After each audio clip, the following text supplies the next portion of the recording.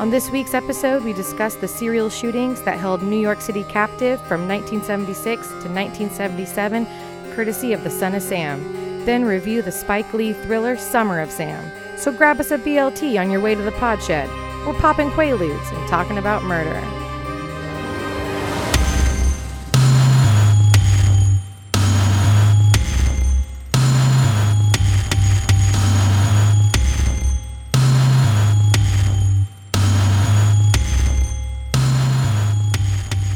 Hey everyone, welcome back to another episode of THC, True Hollywood Crime. I'm your host, Mariah. It's your other host, Bailey. Boop-a-doop-a-doo.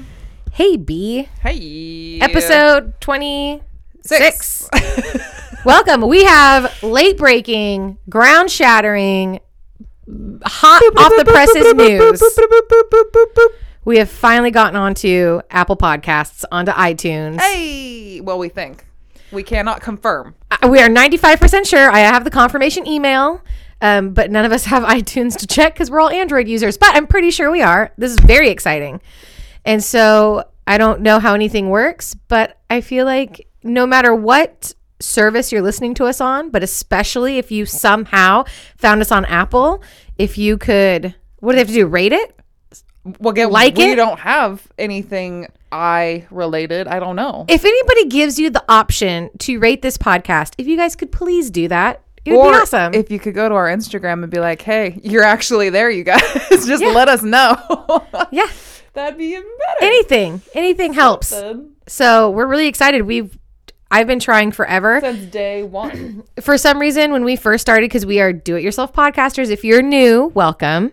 And also, myself, I had to learn how to do all of this everything shit. From scratch. I had to YouTube it all. I had nobody to help me. Nobody in my life does a podcast. I had to, from the equipment to how to even get a podcast on the internet, like all of that stuff was my mind is still blown. I still don't know how you make this shit happen. COVID, just going into a pandemic and having nothing to do. Because I just show up and it's like, hey.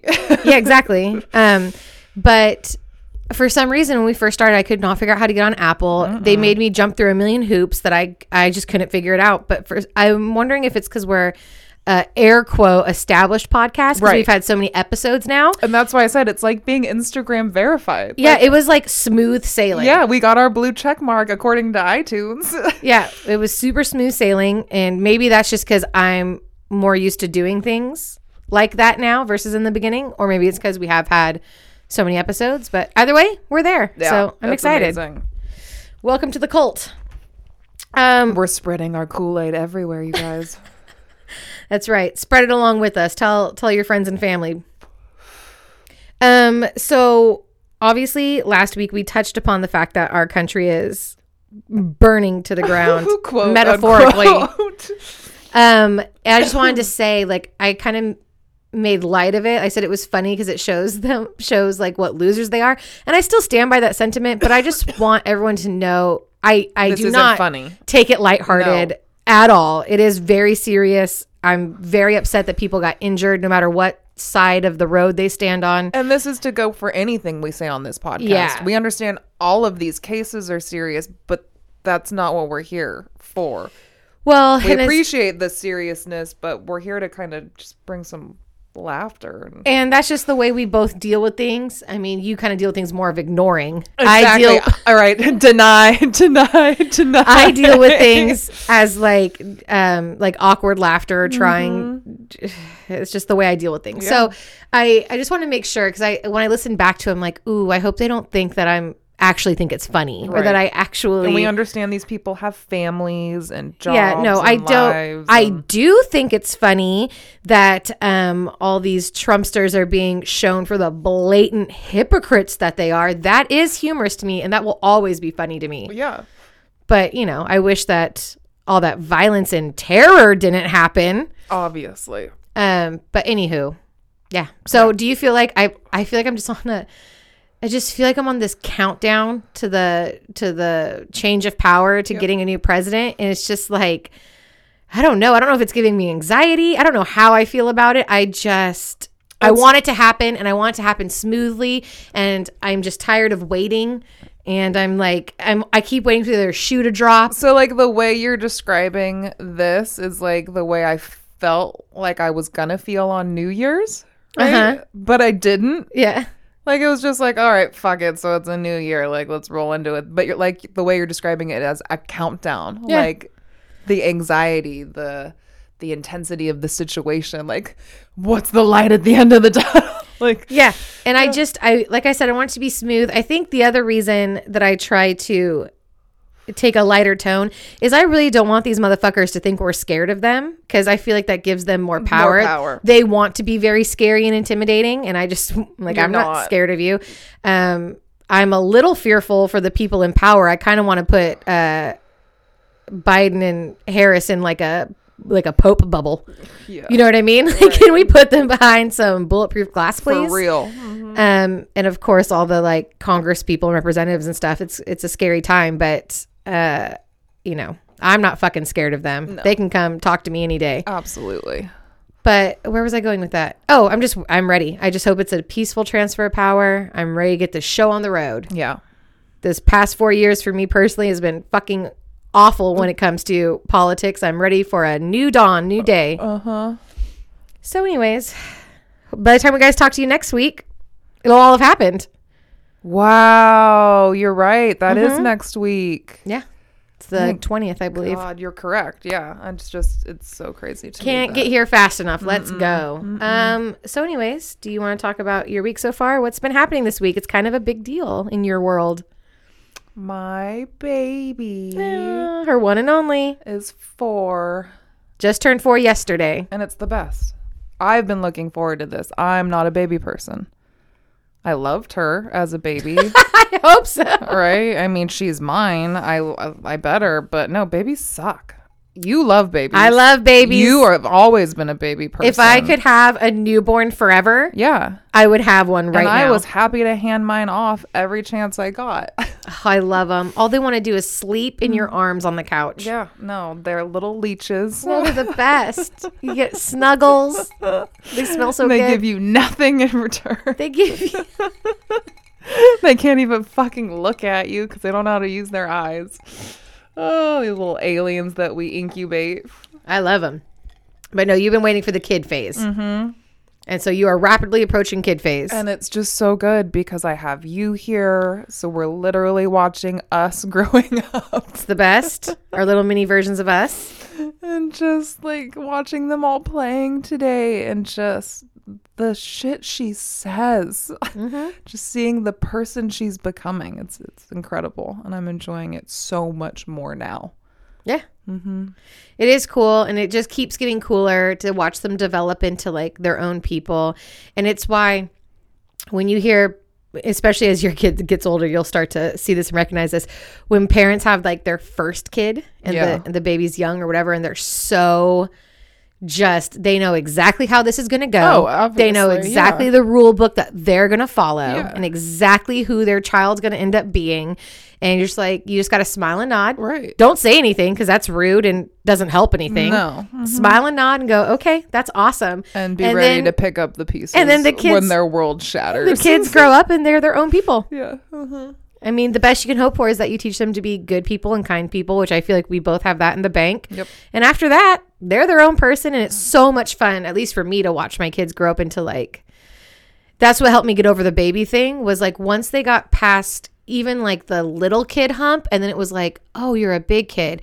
And now with like Lila, I can see her becoming a teenager. And I'm like, whoa, this is going to be so cool. And here I am looking at what you have with Lila now, which I can't wait for to have that miniature me, my best friend. Yeah, we just kick it. We have so much fun. If I could only get Violet to sit still with me for like 5 minutes. She's little though. I know. I'm like, just let me look at you. Part of that's just Lila though, because Lila would always rather be sitting down and not doing anything than anything else. And she's been like that since she was a baby. Right. She's kind of like a human sloth. She's the best. It's the best. I know. Yeah. Like even when she was like, when do kids start really going crazy? Like 9 months old? Yeah. I would just put her on the floor and give her toys. And she'd be down. She wouldn't move. Yeah. She would just play with her toys and I'd clean and I would do whatever. Right. Yeah. She's just always been that way. I know. She totally tricked me into having other kids. See? Anywho, so yeah, Vi's birthday's been happening. She got a big girl bike. Tomorrow we're having a very small, not really a party, but our families are getting together and like watching a movie and having some pizza. I made Funfetti everything. Yes. Funfetti everything. Love it. I've been watching a lot of Jersey Shore Vacation, and so the whole time I was making the funfettis, I was thinking of Big Daddy Sitch. We are big Jersey Shore fans. Yep. All right. Anything in particular you've been watching? No, I wanted to watch a bunch of stuff and just never actually got around to it. It's been a busy week for you. It has. Week back from vacation. So in my off time, just the Jersey Shore Vacation. That's what do you mean? That's perfect. It brings what me more so do you much want? Joy. Except for I really miss Snookums. Mm-hmm. Like it's amazing how much she brought to the show that you take for granted. And she popped up on my TikTok finally out of nowhere because I already follow Vinny, and Polly. Okay. And out of nowhere, Snooki popped up. Nice. And I was going to follow her, but to be honest, she kind of only does dance videos with her kid, which is cute. Mm-hmm. I appreciate it, but that's their thing. It's not ours. Yeah. But it was so nice to see her, and she looked so healthy and so happy. Right. And she had the glow up. So beautiful. Mm-hmm. The glow up for sure. We love Snooki. Yep. So I miss her. I watched a movie that I've been waiting for, but it comes with a load of trigger warnings. Okay. And it comes with a load of like, I don't even know. Like, you probably definitely wouldn't like it. What have we been waiting for? Pieces of a Woman on Netflix starring Shia LaBeouf. Okay. And an incredible actress who I'm sure has done other stuff, but I don't recognize her, Vanessa Kirby. No. And so they're a married couple in Boston. Okay. Shia's like a rough around the edges. He's like an iron worker. Right. And he's sober. He's like a recovering drug addict, I believe. Oh. But I mean, he's sober. He's cool. Yeah. He's very charming. Of course. He's very sweet. Yeah. In the beginning of the movie, you love him. Yeah. Their relationship's super cute. Her mom's a total cunt because she's like a rich old white lady who hates her son-in-law. Oh. And they're pregnant. And she's very pregnant. So you're there with her when she goes into labor. She wants to have a house birth, a home birth. Her midwife is in the middle of an emergency, like something. And so the midwife sends like another midwife who the couple doesn't know. Yeah. And so they show up. They're going through labor. And this right here. Nope. Listen, if you've ever had a kid. Nope. If you've ever been through labor, don't fucking watch it. Nope. Because oh my God, I could feel the contractions. I could feel the pain and like the urge to push. Nope. And I was like, oh God, I'm so happy I'm never doing this shit again. And then it gets worse, doesn't it? Yeah, she loses the baby. And that's what the movie, so all that happens before the credits, before the like title scene happens. And just as the movie's titled, I'm fucking broken. Yeah. I'm shattered into pieces. So it's a great movie. The acting's fantastic, but of course it's a bummer. Yeah. Oh my God. But even like, listen, if you've ever experienced the loss of a child, definitely, I don't know if this is the movie for you. But even if you've ever had, like, I've had 3 healthy pregnancies and deliveries, and just the feeling of being in labor, I was like, no, I don't want to do this. But the acting is absolutely incredible. Shia LaBeouf turns into somebody who you don't like very much, but that's good acting. Exactly. To give you those kind of feelings, that's a good movie. It's just not my movie. Oh, definitely not. You would hate it. But if you guys like a nice dramatic movie, if you're on your cry, if you're on your period and you need to cry, you know, put that on. You'll cry. It'll be great. I know that there was a TikTok going around there for a while where people would do a before and after reaction. Yeah, about the school shootings. And obviously I didn't want to watch it, but just how people were so intrigued by seeing these poor people afterwards just wrecked, sobbing, and they're like, oh yeah, I totally want to fucking watch that. Yeah.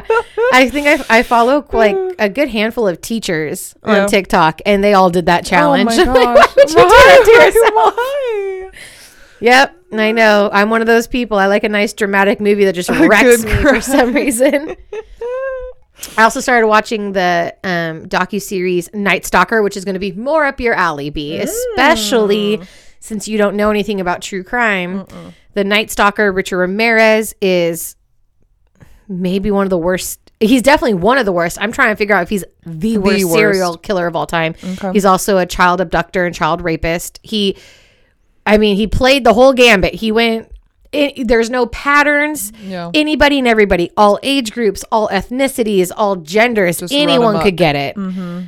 All different weapons, guns and hammers and tire irons and knives, and he'd cut pieces off and take them with him, and just the whole gambit. And it happened in LA and then eventually NorCal in the 80s, 70s, 80s. So nice. It's, it's something. It's brutal. The detectives who solved the case are still alive, so they interview them. They're a big part of it. Yeah. They interview some survivors. And you said Netflix? Netflix, The Night Stalker. And then because hour or half hour? It's a series. So it's like, I want to say like 45 minutes each episode. Okay. But it's a limited, I think it's only a few episodes long. And I said 70s, 80s. And when I said that, I meant 80s. That's straight up 80s. Straight 80s, so you'll love it because it's like 80s. Of LA course. Is how you start. Yeah. And they take you there. They put you, before they talk about Richard, they put you in the environment of like 80s LA. I know how you feel about the 80s. See, now you're talking my love song. I know. Right? Yeah. And there's violence and you would like it. I was talking to Lou about it, who's older than we are. And I'm like, it's old. He was old enough at the time, 1985, which is when we were both born. Yeah. That he doesn't know anything about it. He doesn't remember. But if he would have been paying attention, he'd probably remember. I'm like, he's definitely old enough, especially because Richard eventually went up to Northern California. Yeah. I'm like, this was probably a really big deal to his parents. And they were just they just talked about it when he wasn't in the room. Okay. That's what I picture. I picture Louis going out and playing outside and his mom and aunts just chain smoking and talking about the Night Stalker. Yeah. So you should ask your parents about it. See what they remember. For sure. Because I'm sure they remember. Yeah. All right. That's all I got on my notes, B. Cool. Got anything else you want to talk about? No. No. This week we are doing a bit of a heavy hitter. The Son of Sam, a.k.a. the .44 caliber killer, a.k.a. David Berkowitz. And what's your movie, B? My movie is Summer of Sam. Summer of Sam. I made her watch a Spike Lee movie, y'all. 1999. That's so... Really? Mm-hmm. Man, I thought it was earlier than that. Fantastic. I got to be honest. I've seen Summer of Sam, and I remember them not really going into the killer a ton. And I knew the like highlights of the Son of Sam case, but I learned a lot about it because I didn't know a whole lot. And watching the movie, I felt that way. I'm like, I feel like they're leaving so much out. Because I think, in all fairness, Summer of Sam is supposed to be more about like how the New Yorkers were dealing with it than it was about the actual David Berkowitz and what he was doing. Exactly. It's like one of the main lines in the movie. It's like, in a city with 8,000 tales, this is just one of them, kind of a thing, where it's like, well, there's so much shit going on. Mm-hmm. All right. Well, here we go, guys. Let's Buckle do up. it. Pour yourself a glass of something. Spark yourself up a roll of something. Take a mushroom and start talking to dogs. Yeah, whatever you want. David Berkowitz was originally born Richard David Falco on June 1st. By the way, guys, I don't know if you remember this from last week. I hand typed out. I put the months. Oh, nice. Because last week, 4 or 6 I always do the number of the month. And then by the time we actually start talking about the case and I've had a couple drinks, I can't remember what number goes with what month. And I just stare at it forever. Our brains can only handle so much. So, born Richard David Falco on June 1st, 1953 in Brooklyn, New York. His parents are not wed. His biological dad never wanted kids. They split up right before his birth, so the bio mom gives him up for adoption. Richard's adopted by a nice Jewish couple a few days later, and they switch his first and middle names and then add their last name. So now his name is officially David Richard Berkowitz. As a boy, he has above average intelligence. He's I can't remember what they said his IQ was, but it was a pretty high IQ, especially for somebody so young. But around puberty, he starts hearing demons. Okay. And these demons demand violence of him. Yes. So to keep the demons at bay, he starts performing like petty larceny and pyromania. Okay. And that kind of keeps the demons quiet. Ooh. Little crime here and there. Yeah, keep him appetized. I know he sees a psychiatrist at some point. This is a good time to tell you that I got everything from crimemuseum.org, Wikipedia, and then just today I listened to an episode of a podcast I've never listened to before called Serial Killers, where they really like dive deep and go in depth on serial killers and why they are the way they are and who they are. I only listened to episode 1 because that was like his before the killing started happening. Mm-hmm. And it was a great podcast. It was very informative. And so there's some stuff they said that I'll throw in here and there, but it was just more to get like the vibe of him, you know? And I think they did say, though, that he saw like a psychiatrist. But the main thing that helped the demon voices was the pyromania. Yeah. Uh-huh. Now, anything in particular that we're burning? No, I don't think so. Okay. I mean, there might be, and I just don't know. Yeah, no There's worries. a good possibility. Mm-hmm. He's been interviewed quite a bit, and I didn't listen to any of them. I don't really need to hear what care to listen to David Berkowitz has to say, but they're out there. If you want to listen to him, I'm sure you can YouTube it. So at 14, his adoptive mom, who he was very close to, dies of breast cancer, leaving David to deal with a strained relationship with his dad, especially once his dad remarries. And, you know, now the demons are back. They're louder than ever. They're raging. 1971, at 18, he gets the fuck out of his dad's house as soon as possible and joins the U.S. Army. They ship him off to South Korea, where he's eventually honorably discharged 3 years later. And when he gets out of the Army and comes home, he tracks down his biological mother, which he claims it was a happy reunion and they had a great old time, but he's not happy with the story of like his parents and the breakup and like how his actual like biological dad was and treated his mom and blah blah blah blah blah. And then he also finds out that his bio dad is dead, so he can't even like confront him or talk to him about it. So he eventually loses contact with his mom and he starts working a string of blue collar jobs in New York City. I believe the last of which before he started his killing streak might have been security guard, but don't quote me on that. Okay. But I know at one point he was a security guard. Makes sense. So his first attack happens, and this comes from him. He talked about this one. The I don't even know if the police were getting him for this one. He talked about this one, told them about it. Fact. His first attack technically is on December 24th, 1975, so Christmas Eve.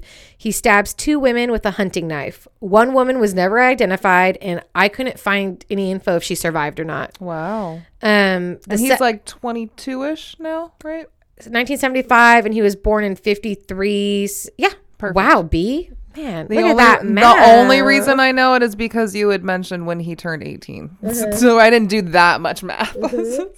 All right, 22, first kill, maybe. Stabbing. Yeah. And I believe this might be his only stabbing. Okay. The second woman, Michelle Foreman, survived, but she didn't see the attacker. Skip to July 29th, 1976. So we're a whole year later, right? 18-year-old Donna Loria and 19-year-old Jody Valenti are sitting in Jody's car outside of Donna's apartment in the Bronx. David walks up to the car and fires 3 shots into the car before walking away. Donna's killed instantly, but Jody survives. She doesn't recognize the shooter, but she can give a description. Her description matches a statement given by Donna's dad of a man sitting in a yellow car earlier that evening. Other neighbors testify that they had also witnessed a yellow car driving around and around the neighborhood earlier that evening. So the police figure out that the weapon used is a .44 caliber Bulldog gun. I don't know if it's a revolver. I don't know what the difference between a revolver Never heard and of a Bulldog pistol gun. is, but it's a .44 caliber Bulldog. Okay. October 23rd, 1976. Carl Denaro, who's 20, Rosemary Keenan, who's 18, are sitting in a car parked in Queens when the windows shatter out of nowhere. Scared, Carl drives off before realizing that they've both been shot. Rosemary has before they'd both been shot out. Rosemary only has injuries from the broken glass. Okay. But Carl's been shot in the head. What? And he drove away. Because, like, his body was just an autopilot. Literally an autopilot. Yeah. Literally. Wow. Both survive, but neither of them saw the shooter. All right. Police determined that a .44 caliber handgun was used, but they don't make the connection to the other shooting because it's in 2 different boroughs of New York City. I knew this shit was coming up. It's so funny that we just went over the boroughs last week. Perfect timing. Perfect time. What are they again, B? Pop quiz, hot shot? No fucking clue. Come on, give it a try. There's 5. I already said 2 of them. Brooklyn. Yep. Bronx. Yep. They were just parked in one of them. Staten Island. Where were these guys just parked? I don't remember. Think Nicki Minaj. Think Anaconda. Queens. Okay. And now think Sex in the City. Manhattan. Manhattan is one? Yes. Okay. I wasn't sure if Manhattan was or not. Yes. Okay. Manhattan, Bronx, Brooklyn, Queens, Staten Island. Yep. Never would have gotten Queens. Well, I said Nicki Minaj. I was trying to think of Cardi B. No, you should. Beyonce. King of. That's true. So they're 2 different boroughs. So 1 month later, 18-year-old Joanne Lomino and 16-year-old Donna DeMasi are walking home from the movies shortly after midnight. So this might as well be us, right, B? When a man dressed in military fatigues approaches them in their Queens neighborhood to ask for directions. In a high-pitched voice, he says, "Can you tell me how to get..." Then he whips out a revolver, firing several shots at the girls. He runs away. Both girls are shot. Both girls survive. Oh my God. He's the worst. It might be the bulldog situation. Maybe this gun isn't that powerful. Though Joanne is paralyzed for the rest of her life. Oh my goodness. I know, but I mean, I guess it's better than you're alive. Dead. Oh. I honestly don't know. I've never been paralyzed. I know. Police again determined that the gun used was a .44 caliber. And they also are able to make composite sketches based on both the girls and their neighbors' testimonies. So are they at least putting these sketches together? Well, we're not there yet because we're still in different boroughs. Okay. I'll give them credit. We're in different boroughs. All right. And you remember the boroughs are so big, they might as well be in different cities. No, for sure. Yeah. So are we noticing a pattern yet, B? Yes. Okay, what patterns are we noticing? So we're noticing that he's a terrible shot. Awful shot. Usually couples. Correct. At night. Usually parked in a car, although the last one we just talked about was walking home. But still, it was like a date situation. And so far, the one man that's been involved is Carl, but Carl had shoulder-length brown hair, so the police think that maybe he thought it was a woman. It could have been a woman. Mm-hmm. Because he's going for like brunette women. Correct. With shoulder length, brown hair, or longer. A .44 caliber is always used. Do we know what either of his moms looked like? I wonder if that Ooh, great question. Can you remember it for a follow-up? Yeah. Next week? I'll do my best. And oh shit, where was I going to go? Oh, and so I don't know if they've realized it's the same person. Maybe that'll say later in my notes, but at some point they name this guy the .44 caliber killer. Mm-hmm. All right. So another shooting happens on January 30th, 1977, injuring John Deal, who's 30, and killing John's fiance, Christine Freund, who's 26. God rest your soul, Christine. As they were sitting in John's car in Queens. John didn't see the shooter, but police are finally noticing the patterns. However, they believe that they're looking for 2 shooters. They often have conflicting reports. Some witnesses see a blonde man running away from the scenes, and some witnesses see a dark-haired man running from the scenes. Interesting. So they think they might have 2 shooters working together. Okay. There's a couple more shootings. March 1977, 19-year-old Virginia, God bless America, Voss Kirchian was shot several times while walking home from class, and eventually she dies from a gunshot to her head. The next month, April 1977, Alexander Asau, who's 20, and Valentina Suriani, who's 18, are both shot and killed while sitting in a car in the Bronx. He really got busy. Yes, and even though these are all kind of happening in the different boroughs at different times, they're in the same neighborhoods within those boroughs. So when he's doing shootings in Queens, it's within the same like neighborhood in Queens. Or when he's in the Bronx, it's like in the same kind of general area in the Bronx. Okay. So even though he's in different boroughs, when he goes to whichever borough he's going to, he kind of targeting keeps it in the similar same place. Okay. This shooting's different because he leaves behind a handwritten letter addressed to the captain of the New York Police Department. They find it at the crime scene. The letter is written in blocky letters, alternating between upper and lower cases randomly. Mm-hmm. If you look at it again, I'll post it on our Instagram. You can look at it online. It looks like a kid wrote it. Right. I have the whole letter. So the question is, do you want me to read the whole letter or do you want me to skip it? People can look it up. I like the first opening line. It says, I am deeply hurt by your calling me a Wemon hater. Mm-hmm. W-E-M-O-N hater. I am not, but I am a monster. I am the son of Sam. And then he goes on and on about, how crazy he is, how much he loves to kill people. To the people of Queens, I love, May God bless you. That feels like something weird to say to people that you're terrorizing. Police, let me haunt you with these words. I'll be back. I'll be back. To be interpreted as bang, bang, bang, bang, bang, ugh. Years in murder, Mr. Monster. That's how he signed off. Mm-hmm. There's a lot of shit in between the opening and the closing. Like I said, we'll post it. You can look at it. I tried to look up how many letters he ended up sending or leaving behind, and I couldn't find an answer. But it's definitely more than one. Yes. He leaves like a string of letters. Yes. Police take the info from the letter and pair it with the patterns that they have been figuring out, and they come up with a psychological profile. They believe he's neurotic, possibly a paranoid schizophrenic, and he believes he's possessed by demons. They also track down every legal owner of a .44 caliber Bulldog revolver in New York City and question them. Also doing forensic tests on these guns, but they do not find the murder weapon. Interesting. So they do not find the killer. Okay. They also start setting traps to catch the son of Sam, which now I guess they're calling him the son of Sam because that's what he called himself. He named himself the son of Sam. Correct. They set up traps by the police posing as couples parked in cars late at night throughout New York to try to entice him, but nothing ever happens. Which is just like our Lover's Lane case. It's exactly what I thought of.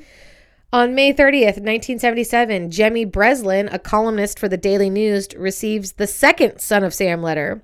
It's postmarked for the same day from Englewood, New Jersey. The envelope has the words blood and family, darkness and death, absolute depravity, 44 written on it. In the letter, Son of Sam says that he read Jimmy's column. He's not a fan, but like an avid reader of this guy's column. He references several victims. He mocks the New York City Police Department because they can't solve the case. Also asking, what will you have for July 29th? Which is the 1-year anniversary of the first shooting. There's also all these like weird symbols drawn on the bottom that nobody can like make heads or tails of. Right. It's like, is it witchcraft? Mm-hmm. Did he put a curse on it? So Jimmy publishes this letter the next week, urging Son of Sam to turn himself in. This just leads the police to receiving a ton of phone calls and tips, all which go nowhere. They waste their time. But this did cause that issue of the Daily News to become the highest selling copy of their newspaper to date. 1.1 million copies sold. Yeah. So I can see that. There you go, Jimmy. I bet you got Employee of the Month that month. Before this, people were worried. It's a super grimy time in New York. This is before Giuliani, which, by the way, I don't like Giuliani, but this is before Giuliani came in and cleaned up New York. Mm-hmm. So before then is a real grimy, gritty time in New York City's history. So I don't think shootings were that big of a deal, but I think people who were paying attention were probably starting to catch on and get a little that there was a worried. Mm-hmm. Now that old Jimmy's posted this letter it's and really catching. Articles are being written, people are starting to panic a bit. Mm-hmm. There's a big decrease. People aren't walking at night, driving or parking. Who are all these people parked in cars at night in New York City? It was a thing to do. I guess so. They were just bored. Yeah. Women rush to the hairdresser to cut their hair shorter, to dye it blonde. If they're brunettes, they're trying to bleach their hair out, or they start wearing wigs. Mm-hmm. June 26th, 20-year-old mechanic Sal Lupo and 17-year-old Judy Placido are sitting in Sal's car at 3 a.m. after leaving a disco club in Queens. They were talking about Son of Sam when 3 gunshots blast through the car. Wow. Sal shot in the right forearm while Judy was shot in the right temple, shoulder, and back of the neck. Both survive. Whoa. Neither saw their attacker, but 2 witnesses saw a tall, dark-haired man in a leisure suit running from the scene. One even claimed to see him get into a car and supplied a partial license plate number for the police. July 31st, 2 days after the anniversary of the first shooting, Stacy Moskowitz and Robert Violante, who are both 20 years old, are making out in a car parked near a park in Brooklyn when Son of Sam shoots at the car, hitting both victims in the head. Robert loses one of his eyes, and Stacy dies later at the hospital, and she is Son of Sam's only blonde victim. Wow. There are several witnesses to this shooting. They're able to provide... I mean, this is the one good thing about it being in New York, is that there's always someone awake in New York City. For sure. So, like, this happens at 3 a.m. and there's still witnesses. Yeah. There's still people fucking walking around doing whatever at 3 a.m. because it's NYC. So, I guess it's also kind of definitely not fun. This is not a fun subject matter. But it's, for me at least, I'm so saturated with, like, Northern California serial killers. It seems like almost all the serial killers have came from at least California, in particular Northern California. Right. So to hear it happen in New York is just like just something different to read about. Yes. All right. So hold on, it's going to take me a minute. Okay. So there's several witnesses. They are able to provide descriptions of the shooter to the police. One of the witnesses described that the man looked like he was wearing a wig, which could account for the varying descriptions of suspects with blonde and dark hair. Yeah, interesting. Now they're wondering, he could be one or the other and then wearing a wig the other times. Okay. Several witnesses saw a man matching Berkowitz's description wearing a wig driving a yellow car. Okay. Without any headlights. Oh, so he was driving a yellow car without any headlights and speeding away from the crime scene. Now, here's where we're starting to heat up, people. You ready for this? A woman named Cecilia Davis is walking her dog near the scene of the previous shooting I just told you about. The people making out at 3 a.m. Yes. So Cecilia, before this shooting happens, Cecilia's walking her dog in that neighborhood. Okay? Yes. She sees a police officer ticketing cars. Yes. And he tickets a car that's blocking a fire hydrant. After that police officer leaves, moments after he leaves, a man walks past her from the direction of that car and stares at her. And she's super creeped out by him.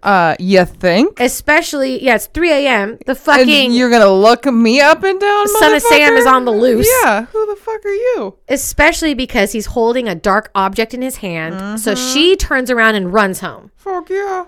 A few moments later, she hears gunshots, which are the shots that end up... I can't remember their names right now. Stacy and our victims. Our previous victims, Stacy and Robert. So then she tells police, and so the police go and they check every car that got a ticket in that area that night. Brilliant. David Berkowitz's 1970 four-door yellow Ford Galaxy is among the cars investigated. It's a yellow Ford Galaxy? Yes, it is. I guess in the 70s, that's not like a fucking eyesore, but... Yeah. August 10th, 1977, police search David's car. They find a rifle, a duffel bag with ammunition, maps of the crime scenes, and here it is, the literal smoking gun, an unsent Son of Sam letter. Oh! Isn't it amazing that this whole case is going to get solved because he's so full of himself that he, don't park in front of a fire hydrant, my dude. Right. You can't park anywhere else on the street? No. Because you just think you're that untouchable, nobody's going to catch you? Right. Police wait for David to leave his apartment, and when he does, they find him carrying a .44 caliber bulldog in a paper bag. Amazing. I wonder whose life they just spared, because he has the letter ready to go. Yeah. He's got the gun in the bag. He's about to drop it. He's about to go kill someone and drop the letter. I wonder who it would have been. Wow. Someone's life. That's amazing. Well, here's another thing. I guess because of the way you're describing it, how even though there was a connection and it was being reported, it wasn't as clear to everyone in New York at the time. Mm-hmm. versus the Lover's Lane case where it's like, really, you're tempting fate. You're going to go make out in a car somewhere. You almost deserve to die. Like, you're just asking for it at that point. And that was like Texarkana. So it's also anything that happens there is big news. And so for like reals. I said, in New York, shootings in the because me watching 70s. the movie, I'm like, you motherfuckers, like, what are you doing? Of course this is going to happen to you. But if you really think about it in the vast aspect, the majority. Well, that's just human nature. Look at this pandemic. I know. How many people are not... Don't push the red button. You know I want to fucking push the red button. Yeah, how many people are not following guidelines and regulations because it's such a broad spectrum that they might not ever see somebody who has COVID or die from COVID. So they're like, it's bullshit. Like, that'll never happen to me. It won't happen to us. No, absolutely. And that's just not the case. I think that's just human nature. It's pretty crazy. So there are all sorts of people out there making out in their cars that night that could have gotten it. Listen, you know what it's like when you're horny. You're all, what are the chances? Dude, you know what it's like? Here I am. You know, if there was a serial killer out there, I'd be so hot in my pants. Like, dude, I want to go fuck and get this serial killer so bad.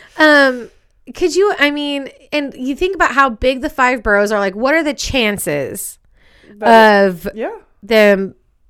of that happening? Like, even that Night Stalker docuseries, I've only watched the first 1.5 episodes of it, but they show like a reenactment because he also had a yellow piece of shit bucket car. And they show the vastness of LA at night, which is just, it sprawls out forever. Yeah. And it shows this yellow piece of shit car driving through the hills into the city of LA where it just disappears. And it's like, of course, like, you could never catch him. Like, how could you? It's such a big place. There's so many people. Like, how do you catch anybody? Yeah. So yeah, in these boroughs of New York. I mean, it's just so many fucking people and places to be. For sure. Next, the police. Oh, sorry. Okay. So then he has the gun in a paper bag. Okay. So when arrested, it's reported that David Berkowitz said in a soft, almost sweet voice, "Well, you got me. How come it took you so long?" Gross. Oh, dude, I didn't even say it right. It's "Well, you got me. How come it took you such a long time?" is the quote. Dude, I would just fucking punch him in the face. Next, police searched his apartment. They found satanic graffiti all over the walls, diaries detailing his alleged 1,400 arsons in New York City area. So while he was not killing people in his spare time, he was still setting things on fire. I mean, I get it. When David's taken in for questioning, he quickly confesses to the shootings and states that he would plead guilty. When police asked what his motivation for the killing spree was, he said that his former neighbor, Sam Carr, had a dog that was possessed by a demon, which told David Berkowitz to kill. Sam Carr is the same Sam that inspired his nickname, the Son of Sam. Mm-hmm. After 3 different psych evaluations, he was deemed fit to stand trial, which that last quote I just said, I feel like I would deem him. Really? We didn't double. But whatever, I get it. He should stand trial. I'm not arguing that, but I don't know how sane he is. His defense wants him to plead not guilty by way of insanity, but he refuses. He pleads guilty, and he's sentenced to 25 years in prison for each murder. Wow. So basically 6 concurrent life sentences to be spent at New York's high security prison, Attica Correctional Facility. I believe that might be like their San Quentin. Okay. But I have no facts to back that up. That's just the feeling I got. Yeah, it sounds good. Psychiatrists believe that he was lashing out in anger against the world that he felt had rejected him. He felt that he had been particularly rejected by women, which could be one of the reasons that he specifically targeted attractive young women. In 1990, David's moved to the Sullivan Correctional Facility, where he still remains today. Creepy. So in prison, David Berkowitz becomes a born-again Christian. He gets an education. He's a model prisoner. Of course. Before his first parole hearing in 2002, David sends a letter to the New York Governor, George Pataki, demanding that Pataki and Bukkake don't even sound the same. It's just because it ends with a key. Okay? Okay, sorry. I'll grow up. Don't, please. Before his first parole hearing in 2002, David sends a letter to New York Governor George Bukkake demanding that it be canceled. He wrote, "In all honesty," this is a quote, "in all honesty, I believe that I deserve to be in prison for the rest of my life. I have, with God's help, long ago come to terms with my situation, and I have accepted my punishment," unquote. His demands are not met, meaning that they don't cancel the parole hearings. Yeah. David Berkowitz has consistently refused to ask for release, denying all parole hearings, not even showing up to some of them. Well, I respect that. I do respect that as well. Decades after his arrest, the name Son of Sam remains widely recognized as that of a notorious serial killer.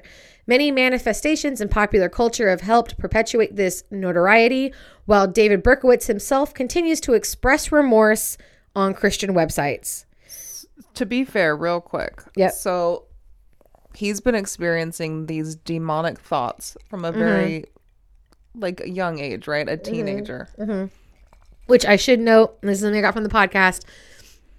I don't know if he's ever actually diagnosed as a paranoid schizophrenic, but usually that starts to show up, especially in boys, in puberty. Teens. Yeah. Yeah. Okay. So the fact that he starts hearing these demon voices when he's going through puberty is pretty telling. Mm-hmm. Right. So having not experienced this myself, I can only imagine how scary that would be. Can't imagine. Right? Absolutely terrifying. So if that is the case, I myself personally would feel the comfort of a jail cell. Right. Put me in that confined space where I know I can't hurt anybody, and then I can almost release myself to those demons because I can't do anything. Or you're getting forced to get professional help. Either way. Yeah. Either way. I feel like that's almost like a win for him. Yeah. I totally agree. And especially back when this was happening to him, it's not like they had any idea of mental health issues. Exactly. The 50s, 60s. And that's why I understand him not wanting to. Why would you? Why would you want to get out? Well, and especially if they finally got him professional help and got him on meds and stuff. Why would you want to leave? And then you realize what you did when you were in the middle of your psychosis. How could you live with that? Right. Yeah. It's as soon as you're sane and clear thinking, because he is above average intelligence. Yeah, to know what you did. He's very smart. Mm-hmm. So I'm sure once they got his meds and everything regulated, he's like, no. Fucking leave me here. Yeah. Who else did that? Was it the guy who looked like your dad? Was it Edmund Kemper? Remember, he always deny parole? And he was like, no. The world needs me to be in here. Correct. But that was also because he thought he was holier than thou, whatever. But yeah. Mm-hmm. I appreciate it. Yeah. No, know your place. That's right. Your place is there in the jail. Nasa Moskowitz, who's Stacy's mom. Okay. I believe that was his last victim, one of his last victims, who previously had not hidden her hatred of David Berkowitz, wrote him a letter shortly before her own death in 2006, forgiving him for killing her daughter, Stacy. Wow. I can't imagine what that took. No. So the Spike Lee drama, Summer of Sam, is released in 1999 with actor Michael Badalucco in the role of Son of Sam. The film depicts the tensions that develop in a Bronx neighborhood during the shootings, and David Berkowitz's part is largely symbolic. A minor character in the script, he functions mostly, quote, as a berserk metaphor for Lee's view of the 70s as a period of amoral excess. Thank unquote. God you're describing it for me, because I was really struggling Berkowitz. Okay, ready? Yeah. David Berkowitz was reported to be disturbed by what he called exploitation of the ugliness of the past. And that is your Son of Sam case. Well done. Well done. Throwing my papers in the air. Hey. I worked really hard on that one. It's a celebration. I liked it. Yeah. I thought you did just enough. Because you were worried, right? Well, when I started listening to that podcast, they knew so much more than I did. But yeah, that's not our job. That's not what our listeners come for. No, but if you guys want to hear an in-depth breakdown of David Berkowitz or any serial killer, the podcast called Serial Killers, right, we'll do it for you. No, I'm feeling very satisfied. Great. Yes. I love the idea of grimy 70s New York City. Right. You never forget Son of Sam. You just never know what's going to happen. You could get stabbed at any point. And that's that's basically how the movie starts off. It's it sets the scene for a prosperous New York City. But it also then goes into, but viewers know it hasn't always been that way, kind of a dun. Here we are, 1977. And we're here in Harlem. And not a borough. Bro, look at my fucking notes. Not a fucking borough. Not a borough. I thought it was a borough. It's not a borough. And literally in bold with little stars, I'm like, and most of our story takes place in Harlem, which is not a borough. Not a borough. Part of a borough. Part of Manhattan, I believe, isn't it? Don't. That's fucking rude. How dare you? Guys, ask us any question about the Bay Area. Any question. We will nail it. Dare you? Okay, you will. It doesn't matter where I live. I'm still not going to have a clue what's going on around me. Again, I know we've talked about this on the podcast. The fact that I think my family was here for maybe a month and we found like this bridge overlooking a canyon where people left like locks with their names engraved. And we're like, oh, we just moved to this town. Like, what a beautiful like life change we made. Let's put our name on a lock and put it on the bridge. Have I been there? No, and you were so shocked that it even existed. Right. Still haven't been there. Still don't know where it is. And at the time, you had been here for what, 10 years? Sure. Yeah. You're like, I've been here for this long, and I had no idea it was there. And now I've been here longer. Still don't. Have you ever driven to the next town up the mountain from us? You drive by it then? Yeah. Wouldn't have known. Still don't. Okay, fine. All right. So cue our main man, Vinny, played by John Leguizamo. I love me some John Leguizamo. I do too, but not in this movie. Not love me some Vinny. Oh, that's fine. That's good acting though, right? It is. And his wife Diana, played by Mira Sorvino. Love Mira Sorvino. I know. And they're hitting the club. Yes. Right. And they're like the it couple. Mm-hmm. Like when they walk in, hey, Vinny D, right? And Diana is just like so fucking hot, just everything, and they're dancing, and her cousin's there, and for some reason her cousin's like full-blown Italian, doesn't speak a lick of English barely. Okay. And she's like, I'm not feeling well, I want to go home. And so Vinny, being the gentleman that he is, offers to take her home, and Diana's all like, babe, give me a fucking BLT. Yes. Right? No mayonnaise, extra mustard. What? I know. It's okay. I'll let it slide. Extra mustard, though? It's a New York thing. Okay. Right? I'm not going to talk shit about New York. I mean, all right. So he takes her somewhere. He takes her to fucking Pound Town in the back, in the back of his car. Before or after the BLT? Well, don't even get me started on the BLT. So they're doing it hardcore in the back of this fucking car, and another car like rolls up. It's a different couple on a date, and they like put on their lights and like honk their horn. It throws Vinny off his game, and so they've got to stop what they're doing, and they drive away. And fortunate that they did, because immediately here rolls up our .44 caliber killer. Yep. And kills the couple that just rolled in behind them. Well, that's what you get for being a cock blocker. Right? Like, who does? You're on a date. I was so shocked that you just told me that they put on their lights and honk their horn. How dare you? Right? Like, if anything, I'd be peeping in on the porn in front of me and being like, hey, yo, you want to get in on Or this? I would just be minding my business. Nope. I'd be watching, and I'd be like, we could do better than that. you got out of the Bay Area before like prime dating season in our lives. Yeah. But like a Bay Area staple for dating is that you go to lookout spots. There's so many great lookout spots. Right. And there's always other cars there, and it's like you turn your lights off before you even pull into the spot because you don't want to disturb whatever is happening. Around? Yeah. No, I got you. All right. So anyway, so after he bangs the cousin, he goes back to the club, and Deanna's like, bro, where's that wasn't Deanna this whole time? That was her cousin? Yeah. From Italy? Who he offered to take home. Deanna's like, take my cousin home. I don't know how I forgot all that. The BLT distracted me completely. Right. No. So Deanna's at the club. I got so excited about the BLT. And was like, bro, bring me back a sandwich. His wife, right? Yes.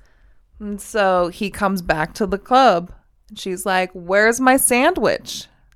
He fucking forgot the sandwich, and she still loves him. Oh, no. Right? Immediately. No. Kick him to the curb, girl. I'm furious. Fine, if it's not a BLT, but you got to stop and get me something. Right. And so that's what she said. She's like, fine, you forget my fucking sandwich. We're done. You're taking me to a diner. I want some waffles. I want some bacon. Yes. Like, let's get the I fuck want out all of those here. things right now. Right. And so they're in the car and she leans over to give him a kiss. And oh, her face. Because he smells like She could smell coochie cooch. the vagina. Oh, shit. All over. And that's him. that 70s vagina, Oh, baby. and it's her cousin. Oh my God. But he turns it around on her. Yeah, he gaslights her, you mean? Like, why are you asking so many questions? Yeah, he's a fucking pig. Oh my God. Fuck you, John Leguizamo. I'm so mad. All right. I never thought I'd say those words. But as they're driving, they roll up to the crime scene. Like, he knows that this is where he just banged the cousin. Why is he going there again? This is the neighborhood that they live in. Got it. And so he's rolling up and he gets out of the car. And for some reason, it's like he knows the cops or something. They lit him under the tape. Yeah. And he gets to see the bodies. And it's like he realizes, like, oh, fuck, this could have been me. Yeah. All right. And so he gets back in the car and she's like, oh, babe, what's wrong? And he's like, I just saw dead bodies. It's like, who lit him? He knows someone who knows someone. Anyways, so the couple in the movie, I guess, would have marked the 6th and 7th victims. Oh, so we're starting like halfway through. Yeah. Because I had it written down somewhere. His final total was, I can't believe I didn't. Anyways, I believe his final total was 6 murders, 10 injuries. Okay. So the next day, news is going fucking wild. Mm-hmm. Right? And so people are starting to stay indoor after night. I can't believe that I mean, like we said, I know we get it, but I'm just so paranoid. I would have,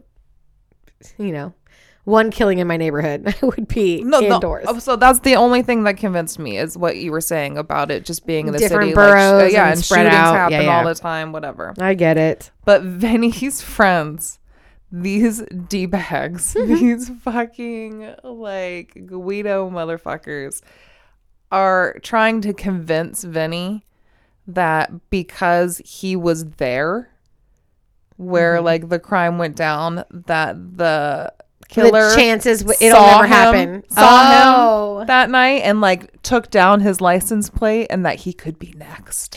Oh, like okay. They're fucking with him so hard to make him think that he's like on a hit list or something. That's so funny. Right. And this is when their friend Richie comes in, little spoiled mama's boy played by Adrian Brody. Okay. And he recently like decided to go through an identity crisis and he is now punk. Oh, okay. And he is the only one in the neighborhood, which is very Italian. Yes. Right. And they're like basically treating him like he's a freak show. Yeah. But Vinny's like, bro, it's still Richie. Like, this is still our friend. Mm-hmm. Calm down. So for the most part, this is like the one good thing Vinny offers in the movie. Okay. He does try. He's accepting. Yeah. He tries to be Richie's friend. And then Vinny was quite the fuckboy before he got married. And sounds like he might still be quite the fuckboy right. Post-marriage. He's fucking his wife's cousin. Also, fuck you, cousin. Right. What are you doing? I know. It's the 70s. I don't fucking know. Anyways, so one of his ex-girlfriends, played by Jennifer Esposito, Ruby, she basically was like so cool that she kind of became one of the guys. Yep. So she hangs around. We know how that goes. And she's into Richie's new look. Okay. She is likes into it. She likes the spikes. It's different, right? Ooh. We love it. And so Vinny is high on like Quaaludes. Oh, the good old ludes. And trying to tell Richie that he believes God spared him that night. Oh, so that he could take this as a sign to stop being a fuckboy. Oh, it's a very egotistical view to take there. I hate when people say that shit because to me it sounds like Like, how full of yourself are you? So that just means, like, fuck those other people, huh? I know, right. You're so much better all about him than those other people. And so he rushes over to the restaurant that Deanna's dad owns to just, like, confess to her, like, how much he loves her and how devoted he is to her, blah, blah, blah, blah, blah. But this is where we see that Deanna's daddy, the restaurant, is basically home to, like, a mob boss. Oh, God, I thought you were going to tell me he was son of Sam. I was so excited for a minute. It's like, this is where the mob boss Luigi's hanging out. Yes. With his crew. Okay. So the note that was left behind in the killing was left behind at this murder for these victims 6 and 7. And the cops take it to the mob boss and read it to him and use it to convince him to join forces with the police to try to, like, get this killer. Okay. I like this twist we put on it. That's fun. Right? Nothing's better than 70s Italian mob bosses in New York. Right? Love it. The best. So then we see Vinny at work, and he works as a hairdresser, and the salon's popping, and we all know why. All the women are rushing to get their hair done, either to get it dyed or to get it cut or bleached, to get a wig fitted, whatever. And Richie goes to this salon to hit Vinny up for money because he finally got kicked out of his mom's house when he walked in on his mom and his stepdad having sex. That got him kicked out? Well, I mean, his stepdad's like, really, bro? You're just going to, like, walk in, act like this is your house? It's like, and so to be fair, but isn't it his house? He's a grown-ass man. I know, but he lives there. I know it's not his house, but I mean, like, it's not like he walked in and it's just some stranger's house. Like, he lives there. But also, to be fair, when I say when they kicked him out, they made him live in the garage. Oh, okay. That's fair. I just can't imagine kicking my kid out just because they, like, if anything, that's more traumatizing to him than it is to them. And so he's, like, complaining to Vinny at the salon that he has to live in the garage, and Ruby's there, and Ruby's like, I think it's awesome. Like, I think it's super cool. And so she uses that as her opportunity to start hanging out with Richie and, like, I'll help you fix up the garage. And she makes her move in the garage, and he shuts her down. Oh. Damn. Right? I was really into it. And at the time, I thought it was because he was, like, being a gentleman. He's like, no, like, I really like you. Like, I don't want you to think that I'm just using you like all the other guys think that, like. What was it really? So eventually, the more they start hanging out, the more money he needs. He's stripping at a male sex club. Okay. And doing, like, male porn. Okay. So I don't know if he's gay. Or just, you know, hard up. Right? It's like Kevin from Shameless. And to be fair, like, I was never really convinced by the end of the movie what his feelings were towards Ruby. Like, they stay together, but I don't really know what their relationship is. It's none of our business. Who cares?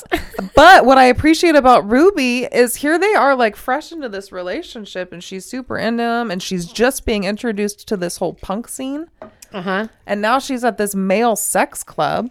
She's very woke for her time. Right? And her and Gen Z would get along great. No, and the owner of the club was, like, giving her a hard time, like, you still into this fucking guy or whatever? She's all, fuck yes, I am. And that's exactly her response. If anything, I feel like it made her more attracted to him. Yes. So I love a man in nail polish. Yeah. Sometimes, depending on the dude, like a dude in a skirt. Yes, I love it. Don't mind it at all. So I like their characters. I think they're the best. And so, and I gotta say, I love Adrian Brody. Oh, I know. He's so great. Okay. So back at the salon. My safe space. Right. Shocker. Vinny breaks his word. Wow, and really? Fucks his boss, Gloria. What the fuck, Vinny? Keep it in your pants, my dude. And so now it's Saturday night, and Vinny and Deanna, they're ready to blow off some steam. They've been working, right? And they want to go to the club, and it's dead. Yeah, you think? Because people have half a brain cell.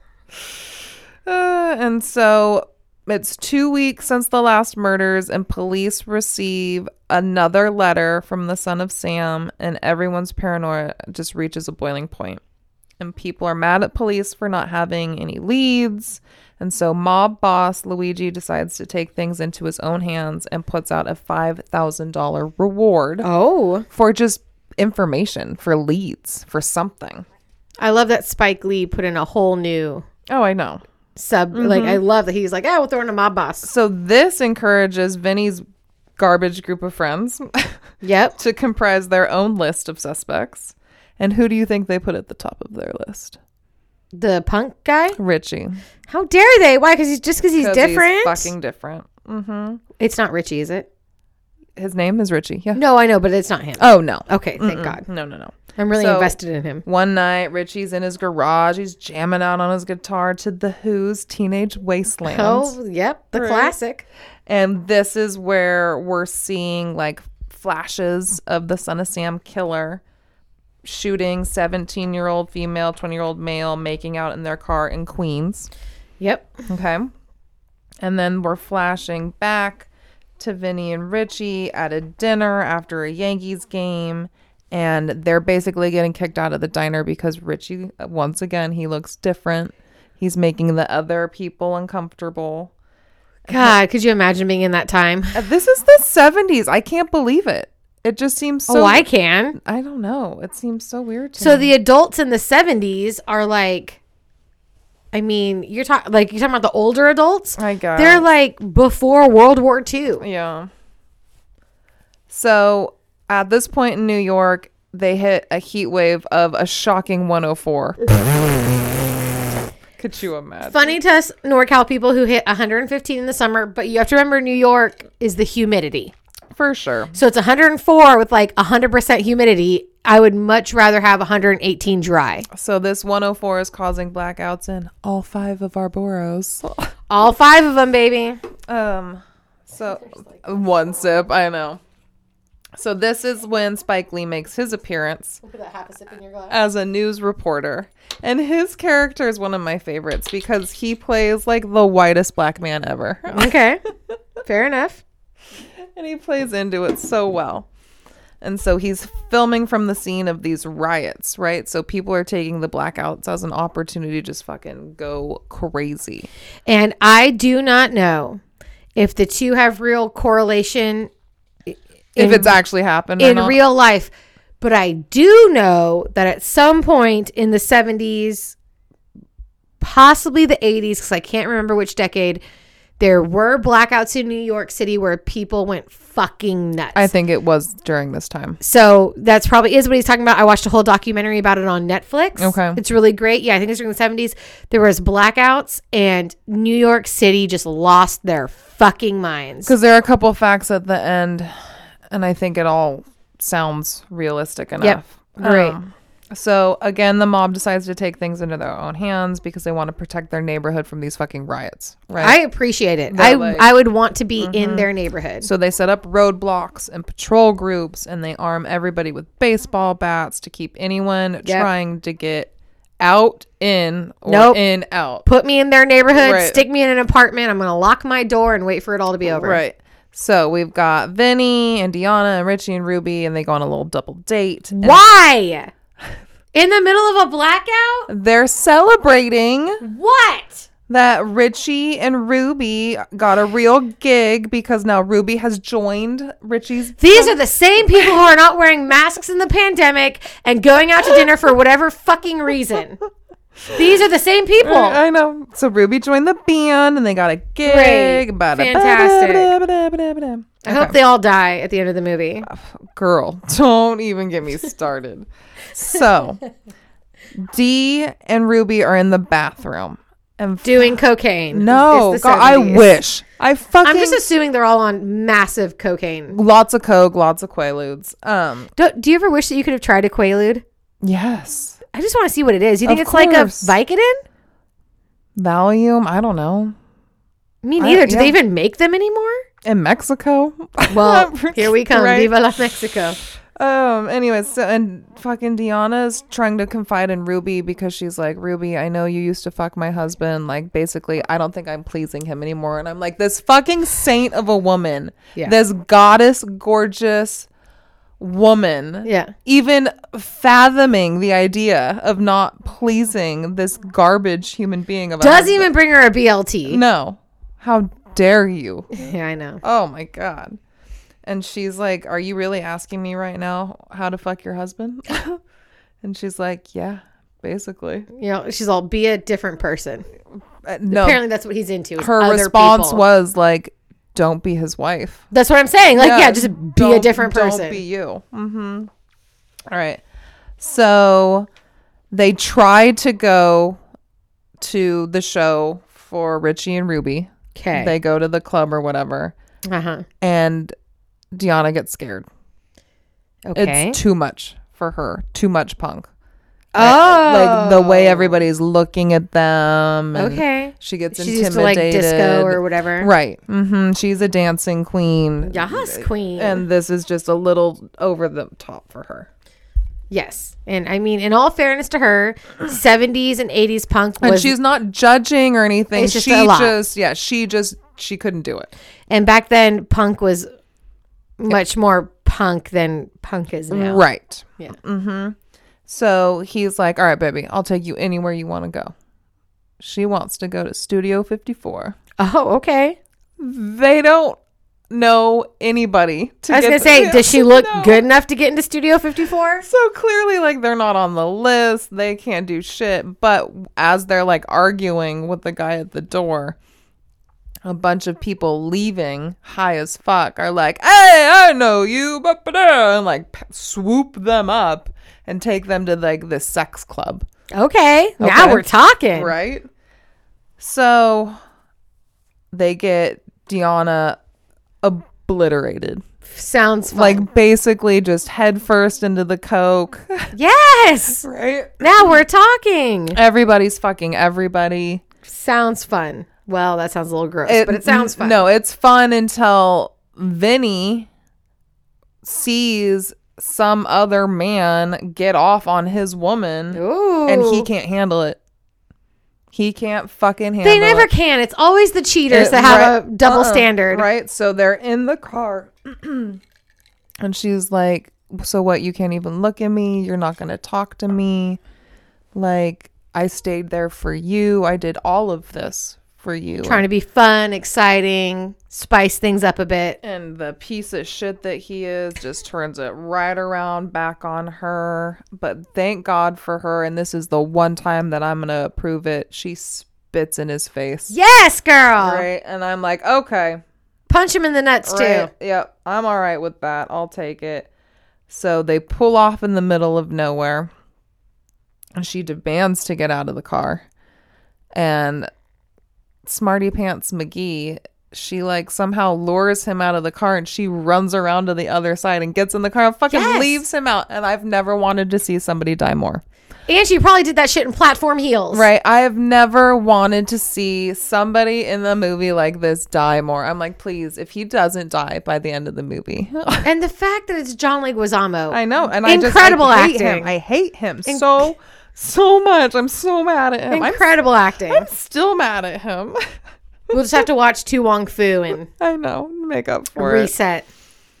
July 29th, 1977. That's an actual date that I said. Son of Sam writes to tell police he will kill again to mark his 1-year anniversary. Oh, yes. So in the movie so far, I have 3 letters. Okay. Okay. Did I mention that when I was talking about mine? That I didn't know how many letters he had sent? Yes, oh, yes I did. And that's why I'm trying to keep track. So Vinny's, again, piece of shit friends are patrolling the neighborhood and trying to stop people and harassing anyone that they personally suspect could be the killer. And this is where I need to finally bring up. So in random little bursts, they're showing clips of a man in a filthy fucking apartment. Okay. Losing his goddamn mind. Uh-huh. Because there is a dog, a black lab, outside his apartment barking basically 24 hours a day. Okay. Right? Mm-hmm. So he's screaming out the window at this dog. Shut up! Mm-hmm. Just be quiet. He is pounding holes into the drywall with his fists. There are symbols written all over the walls. So this is our David Berkowitz. Right. So we're getting little clips of him thrown in here and there, the way that you kind of described, the way that Spike Lee was trying to use this image of this figure to kind of depict New York's status at the time. Just crumbling. Right. Okay. Yep. And so we see him thinking that he had killed the dog. He tries to shoot it or whatever, but he can't. And the dog comes to him and tells him that he needs to kill again. Yep. Okay. This is kind of, if I remember anything from the movie, it's this. This is the only part that I really remember. Everything else you've said to me, I've completely forgotten about. But I remember the dude in the apartment with the dog. Okay. And then also, so we go literally from this to like the sounds of the Yankees winning some fucking baseball game. Okay, great. Right? And Spike Lee returns as our local news reporter to cover the killings and interview local residents. And this one woman's words in particular just ring so fucking true to today. Okay.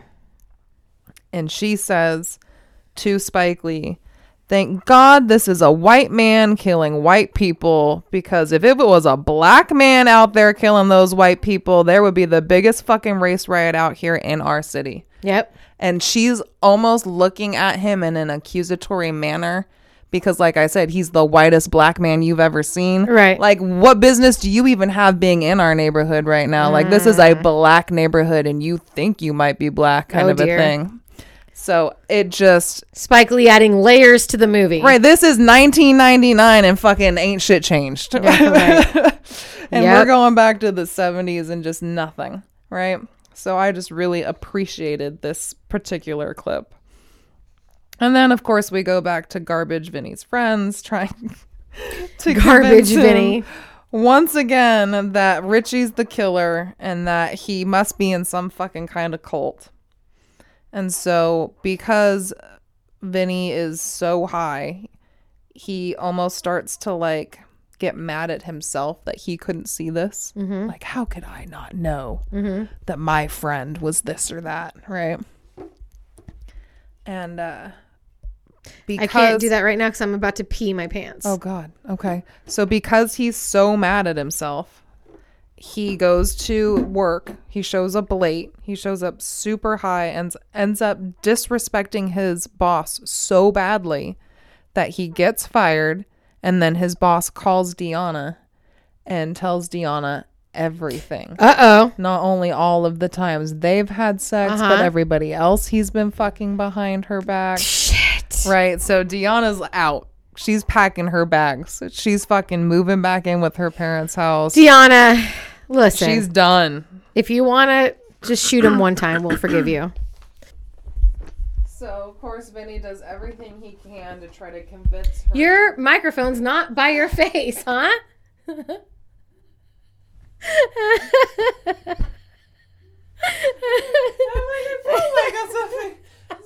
like, I felt too casual.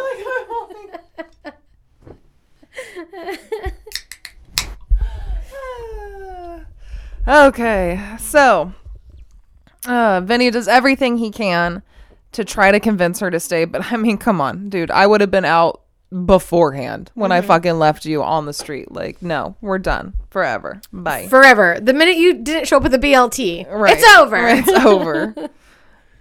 So Vinny's friends take advantage of this weakness, right? Because they're fucking douchebags. Emotional state, and they're like, this is the time for us to use Vinny to lure Richie out of his garage, and then they're gonna jump him. Okay, fine. Because they're convinced he's the killer. They're gonna take him to Luigi, and they're gonna get the cash. They're pieces of shit, right? So, as they're doing this whole plan, the news is actually reporting that police have captured who they believe to be the Son of Sam killer in Yonkers. Oh, fuck. That's right. Yonkers exists. I don't know where that is. I know it's not a borough. It's a subset. So we got Spike Lee reporting live, surrounded by hundreds of residents. They're all waiting as police bring Son of Sam in for questioning. And so we're going between this scene and then them trying to lure Richie out of his garage. Okay. And these guys just haven't seen the news, so they don't know. Correct. They have no idea what's going on. Because poor Richie. Jesus Christ. Right? So Vinny's like, Deanna left me, and uses the whole thing to sucker Richie into coming out on the street. These motherfuckers. Mm-hmm. They jump his ass. Poor Richie. Beat the shit out of him. Oh. I don't want to see Adrian Brody get beaten up. He puts up quite the fight because he brings his guitar out with him. Yes, Richie. He takes out at least 3 of them. Yeah, and he's long and lanky. Yeah, he's got some reach on him. I appreciate it. And they obviously forgot that he lives in the garage of his mom. Right. Because the second she hears anything, she calls the police. Fucking stepdad's out there with a gun. Okay. He rolls up like, motherfucker, I might have kicked his ass out to the garage, but I'm not going to let you beat him. I love it. Right? So, and then they're like trying to convince the stepdad and the mom that he's the Son of Sam killer. And the stepdad's like, bro, the police have the Son of Sam killer. You fucking idiots. Get a fucking life. Oh, my Lord. And so, I mean, I guess I don't even want to say satisfaction, but just like seeing the disgust on Vinny's face for what he's done to Richie. Yeah. Like how awful. Good. You should feel awful. Right. So I got a little bit of satisfaction in that. Son of a bitch. I know. He's the worst, but he still didn't die. So I'm really disappointed. And the movie ends with a news reporter who is not Spike Lee detailing that when the Son of Sam killer shot his last 2 victims, a witness noticed the parking ticket on a windshield. Oh, okay. Right. As the killer drove away. Okay. And it was that fact alone that led the police to his arrest, and that he pled insanity, claiming that a dog named Harvey told him to do it. Harvey. But eventually pled guilty, and then getting him the 6 consecutive terms. And then randomly they mentioned that the Yankees won the World Series that year. Okay. Right? Great. Elvis died. Oh. And then apparently I cut this off on my printing. I want to say somewhere, I don't know if it was 300, I feel like it was 3,000 arrests were made during these blackouts. Whoa, crazy. So that's why I feel like during the blackouts? During the blackouts. Yeah, people went crazy. And just arrests in general for anything. Yeah. So I feel like it could have been, and that's why. It definitely happened. Yeah. I was just wondering if it happened, but everything else Spike Lee put in there sounds truthful. Like when it comes to like actual dates, right? Facts about Son of Sam.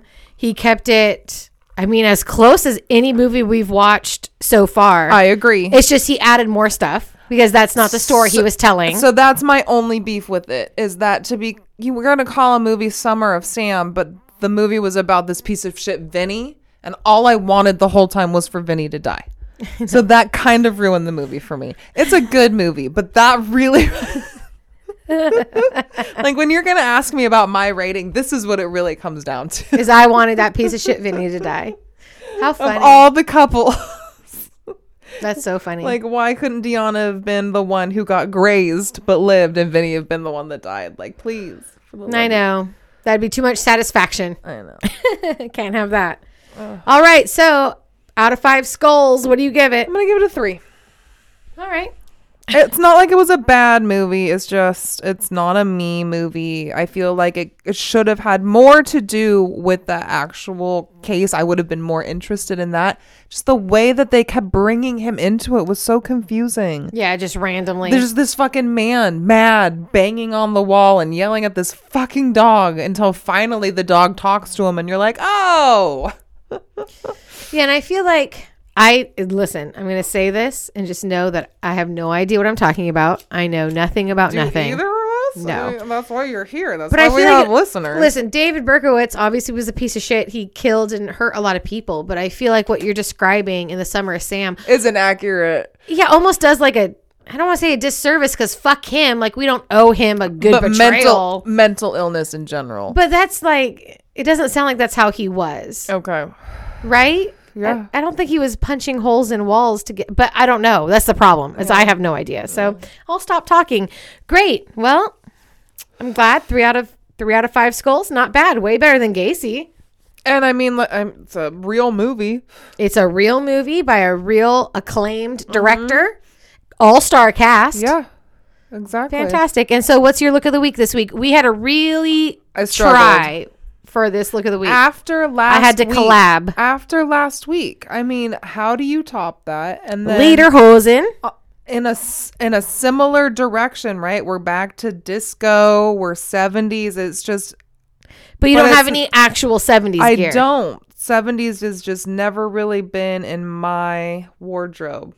Why would it be? I know. Well, I mean, I've got plenty of weird fucking 80s random pieces, but you love the 80s. I do. Yeah, why would the 70s be there?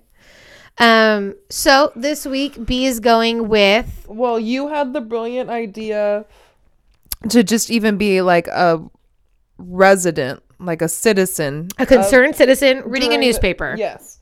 And then today, I didn't mention it earlier because I wanted to tie it in now. Ooh. You gave Violet her first real haircut and color. No, literally. And we cut it, right? We gave it a trim and a color. And so that's what made me think like, oh my God, that's a huge part of the case and the movie is the women going to get their hair done. Yep. And even though Vinny's a piece of shit, he worked at the salon and you work at a salon and just the way it all ties together. So yes, that, while I'm not really dressing for the part, I did make a newspaper. She made a newspaper at work that has one of the Son of Sam letters in it. And then like a map kind of like. Yeah. And then we're going to put a hairdresser cape on her and I'm going to pretend to do her hair and, you know, it'll be fun. It will. It's a good setup. Yeah. And to be fair, with as much as I've got going on tomorrow, just kind of prepping and getting ready to have a couple people over for a little celebration. It's nice that I didn't have to like paint my face. Right. Because we were trying, I'm like, what am I going to do? Put glue in my hair and go full punk goth? Like, because I'm definitely not going to dress up as a Guido and I don't have like a leisure suit. Like, I'm a little surprised you don't have something that we could have made into a leisure suit. I mean, I guess we could have, but then I would have had to get. No, I like this take. I think it's different. And I it's agree. Fun. Yeah, and we also considered going back to like the Lover's Lane kind of thing, where it looks like I'm creeping up on a car, and it's like, no, we've done that. Did that. Yeah, no, I think this is a really good idea. Great. I can't wait to do it. So that leads us to next week is Bailey's podcast birthday week. Yes. Next week's her birthday on the 25th, so we'll be podcasting right before it. Correct. So, would you like to hear what our case is going to be just for your birthday? I guess. Your birthday week case. Brrr, that's my drum roll. Brrr, we're going to do, you get to dress as Freddy Krueger on Nightmare on Elm Street. Oh my gosh. Is there a murderer based on Freddy Krueger, or is Freddy Krueger based on a murderer? No. We're going to reverse it for next week's episode. You're going to do Freddy Krueger. You can watch as many Nightmare on the Elm Streets as you want. Easy. And then there was a killer that came out in the past couple decades who got nicknamed the Freddy Krueger Killer. Ooh. Because they based their murders on Freddy Krueger and Nightmare on Elm Street. So that's what we're doing for your birthday. You're welcome. Happy birthday. That's your reward for dealing with Summer of Sam. How exciting. I mean, what else were you going to have me do? American Hustle? Yeah, listen, we don't have to bring that up. Be excited about Freddy Krueger. Okay. Sorry. I am so... Oh, how could I not be excited about That's your birthday one. We've already done Michael. We've already done Jason. That just leaves Freddy. Oh, my gosh. Wow. Are you going through all the Nightmare on Elm Streets right now in your head? A little bit. Yeah. A little bit. If nothing else, just do the first one. No. Isn't the first one have Johnny Depp in it? Of course. But, I mean, that's like an obvious, but my all-time favorite, like I said, was the one with Roseanne. Yes. And so I think, if anything, I might redo that one. But you get to be Freddy Krueger. Thanks. And I make a fucking good Freddy Krueger. I look good as Freddy Krueger. Super hot. The hottest Freddy Krueger to ever live. Right? That's what I'm saying. So that would be your birthday week. Oh my God. Speaking of hot. So Nick comes in. I'm brushing my teeth or whatever. And he's like, those fucking Instagram pictures of you were hot. And I'm like, what? The Lederhosen? I'm like, so that's what's working right now. Okay. You're like, yeah, when we were dating and we didn't have a child. And I'm like, should I not put these away? Should I keep these out? Like, that's so funny. Oh my gosh. I'm like, okay. You're like, yeah, of course. The Lederhosen, and the Viking hat. And oh, I thought yes, those are hot because you're wearing high heels. I thought you were talking about the one I posted today. Not the one you posted today. No, where you guys are drunk at Oktoberfest with your Chucks on. The original. No, of course. Right, no. Of course, the ones I posted from Party Like a Monster episode 25. Yeah. You're wearing crazy fuck me heels. You have his Lederhosen on, but they're so much shorter on you than they were on him. On him, they go down to his knees. On you, it's like mid-thigh. Amazing. I love it. Yes, I agree with him totally. Yeah, I was like, okay, so the Lederhosen, it's a look. It's a look. I think the heels probably had a lot to do with it. Well, obviously. Yeah. We all know what the heels are for. Yes, queen. All right. Anything else?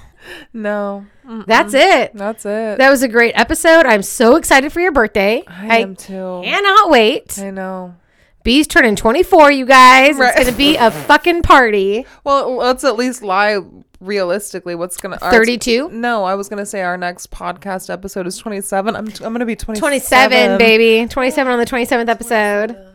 With Freddy Krueger and hopefully the Freddy Krueger killer. I hope I have not promised something that I can't deliver on. How funny would that be? I'm going to try really hard. I Googled it one time. Right. What more do you need? The Frederick Krugel. All right, we gotta go. So, but you can see us on THC Podcast on Instagram, THC True on Twitter, True Hollywood Crime on Facebook. You can listen to us on all podcast streaming platforms. All of them, including fucking Apple. I wish I had an apple to bite into. Oh my God, what an exciting day. Thank you so much if you listened this entire time. We appreciate it. Or even just for part of a time or one time. If they only listen to part of a time, they're not in this part, so they can't hear us say thank you. So it doesn't matter for those people.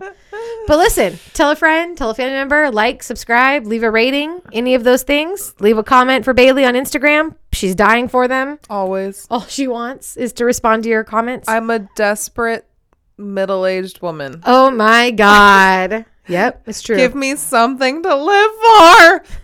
I gave you something to live for, and that's to look like a hot, sexy Freddy Krueger. And that's Are you going to go for authentic Freddy or sexy Freddy? Let's see how much time I have. You have a whole week. Right. You have 7 days. And let's see how good I can work with toilet paper. Right. Wow. Right, in latex. Yeah. Toilet paper and latex. Do you have anything to do next week? Next weekend? Anything that you have to be there for Saturday? Do I need to take a whole week off from work? Yeah. No. All right. So that's something to look forward to. Again, thank you so much. And we will see you next time. Hey.